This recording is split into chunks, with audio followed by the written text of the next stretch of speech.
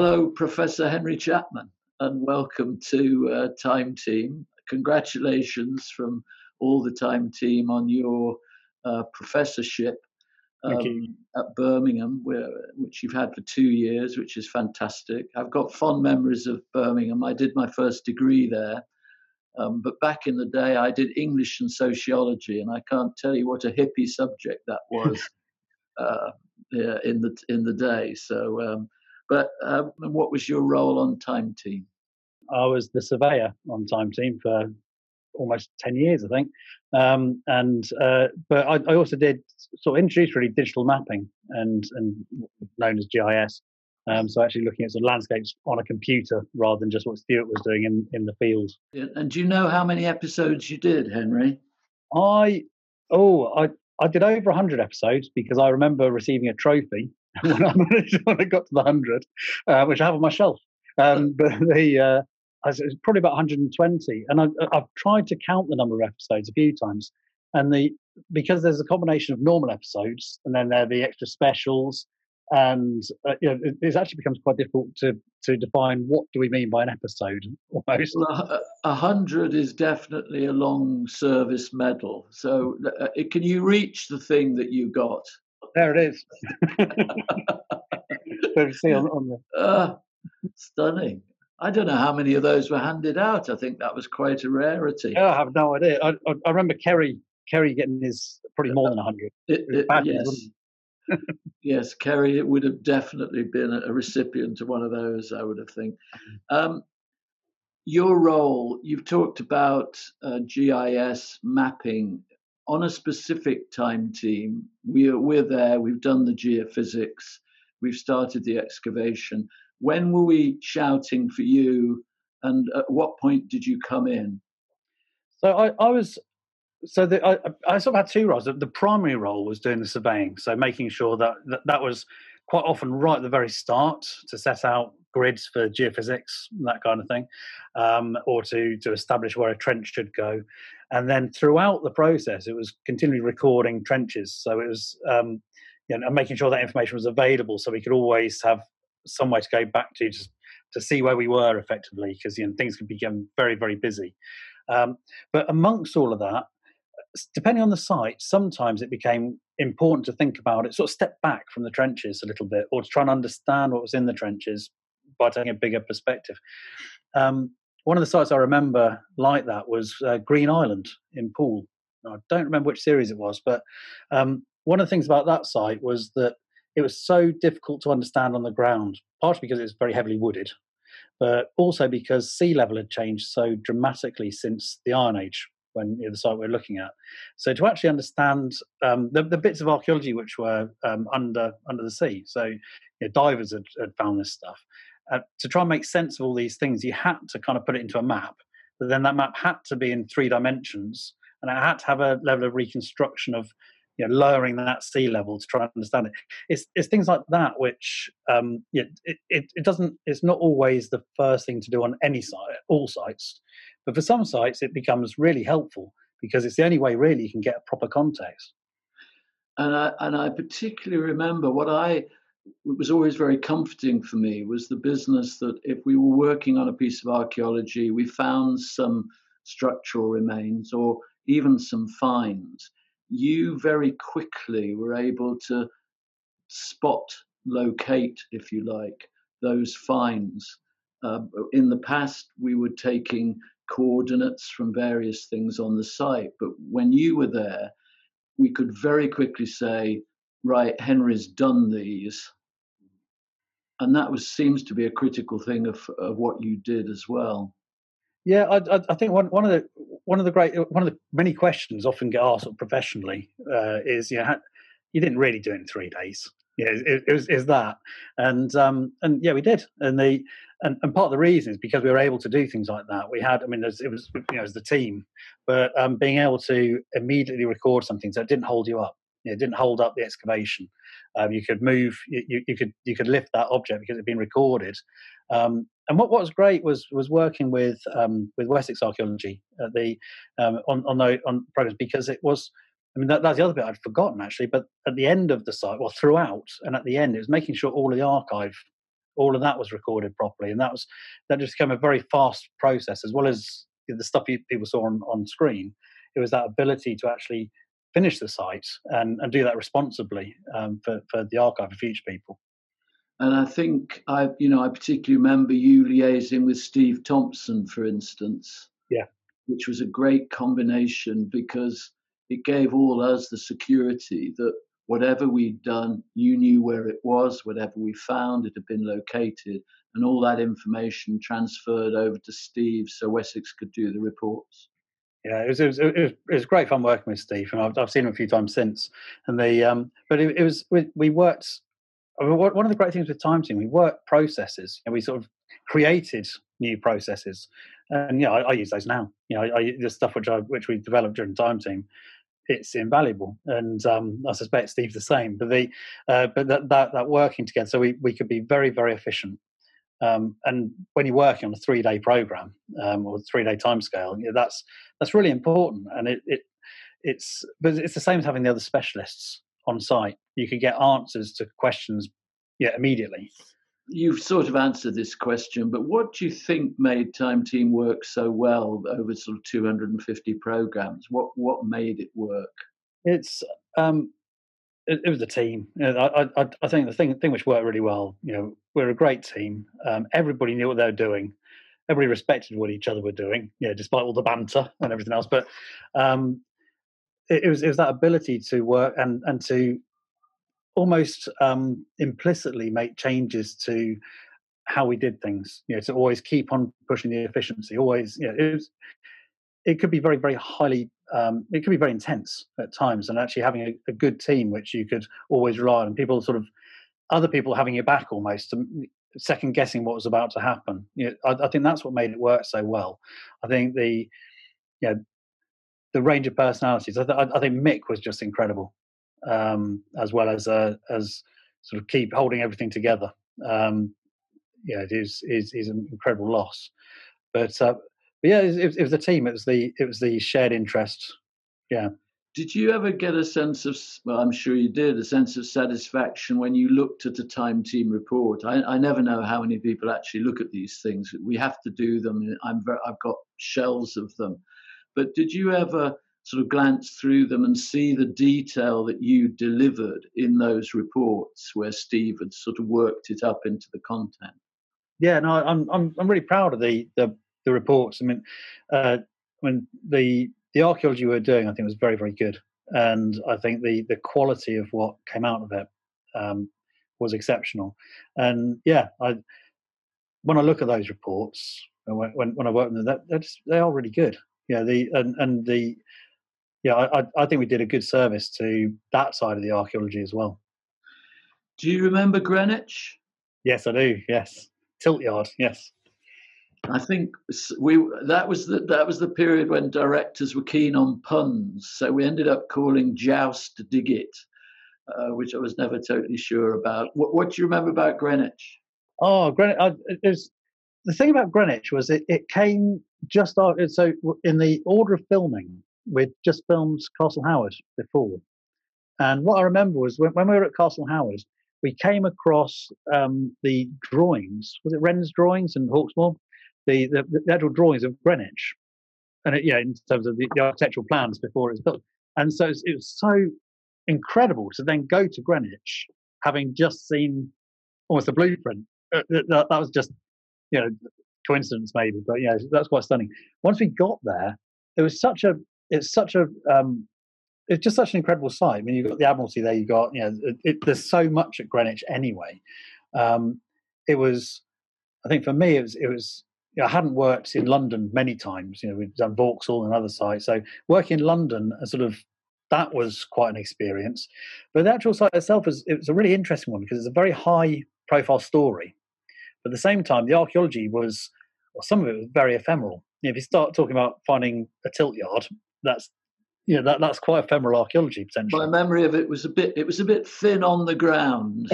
Yeah, so I suppose it was a shoot of contrast, wasn't it, in that sort of respect?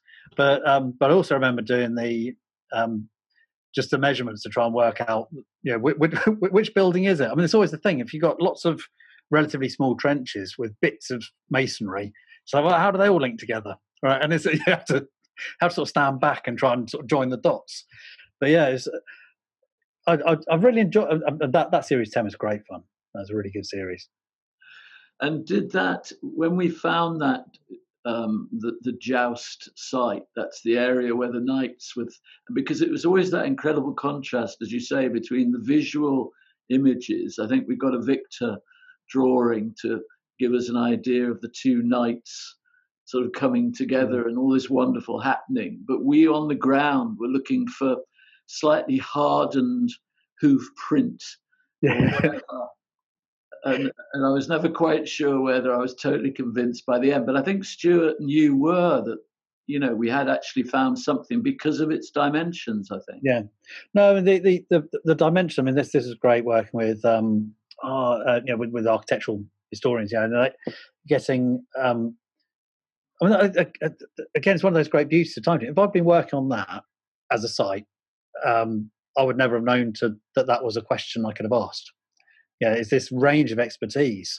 So when you have somebody saying, "Oh, okay, they've got to be, I don't know however many meters it was," the dimensions are standard or well recorded, then suddenly that gives you a whole new way of actually looking at the evidence. So assuming that's correct, then therefore, actually, if the measurements all stack up, and if I remember rightly, they're like to the centimetre or something ridiculously spot on, in a way which is like, that can't be right.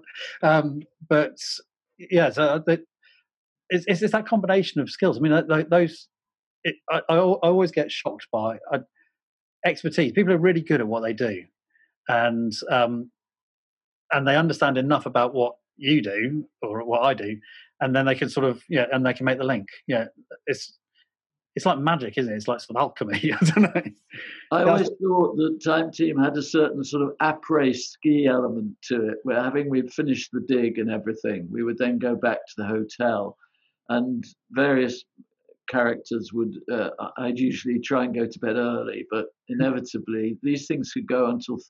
I remember there seemed to be some event around changing beds, which you were the subject of at one point. Yeah, so I remember this one, alarmingly. So this was in, that might have been the Fetler shoot. It was Scotland, and it was, oh God, that was a variety of things.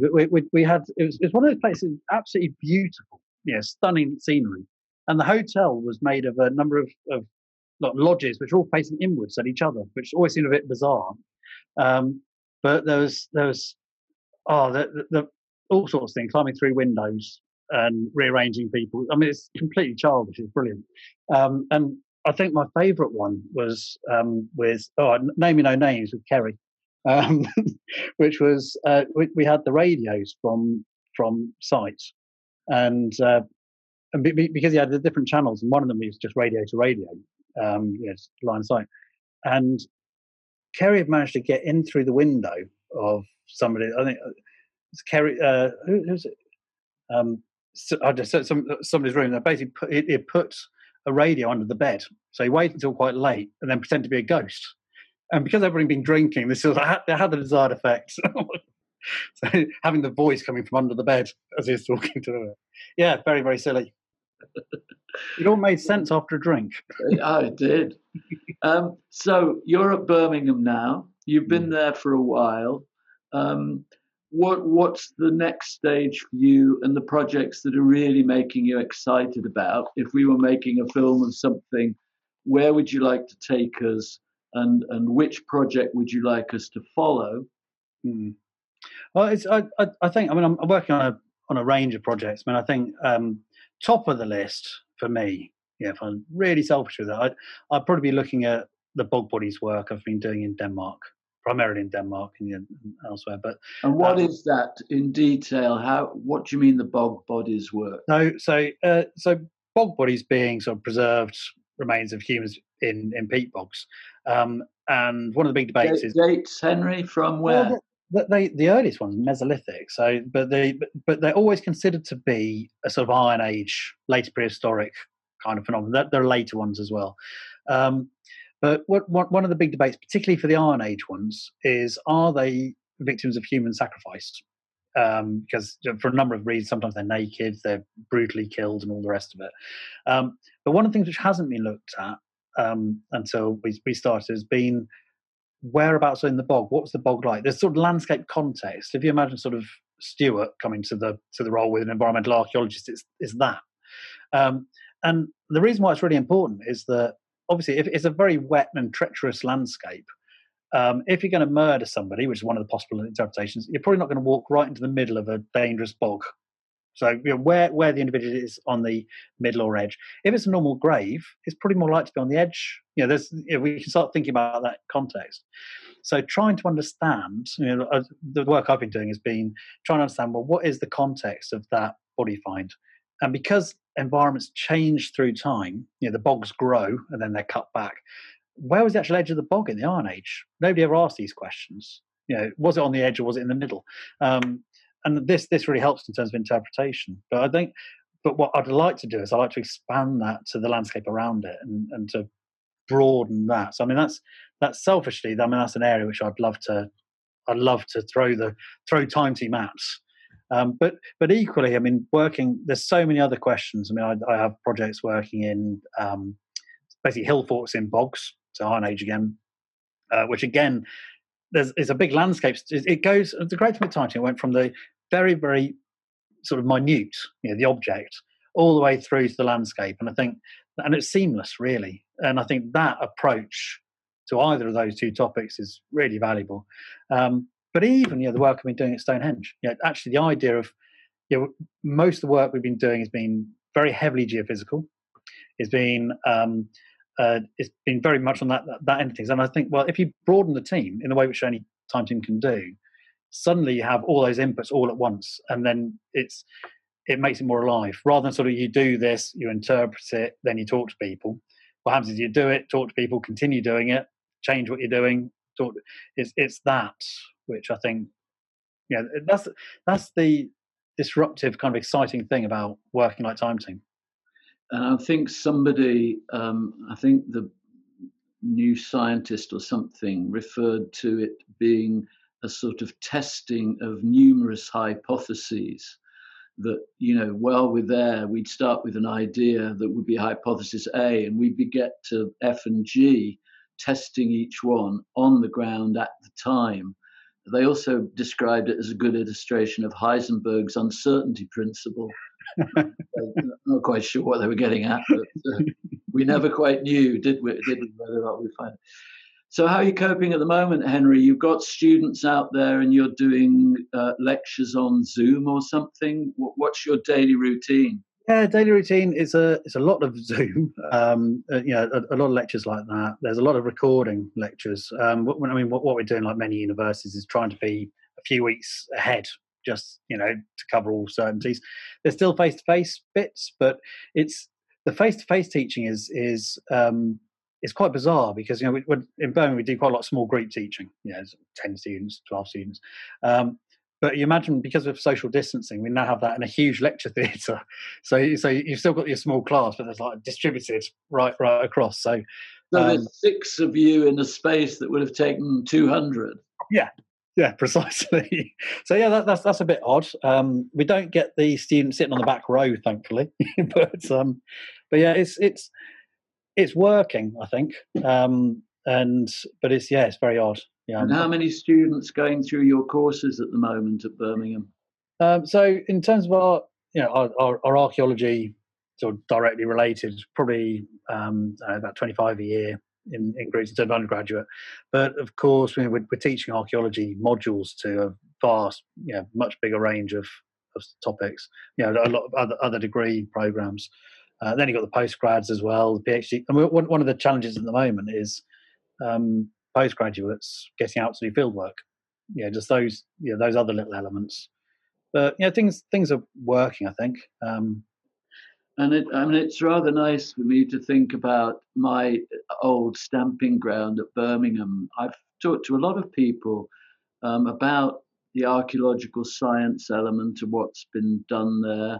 The unit, I think Vince Gaffney was there. He's gone somewhere else now, but there's always been an interest in, if you like, I suppose the tradition when I was there was that Birmingham had all these arts and things, but it always had its feet in the science of, if you like, the industrial base of Birmingham. And so they were always interested in the more sort of scientific applications going alongside the main subjects, because I think you're still in archaeology, classics, and something or other, aren't you? Yeah.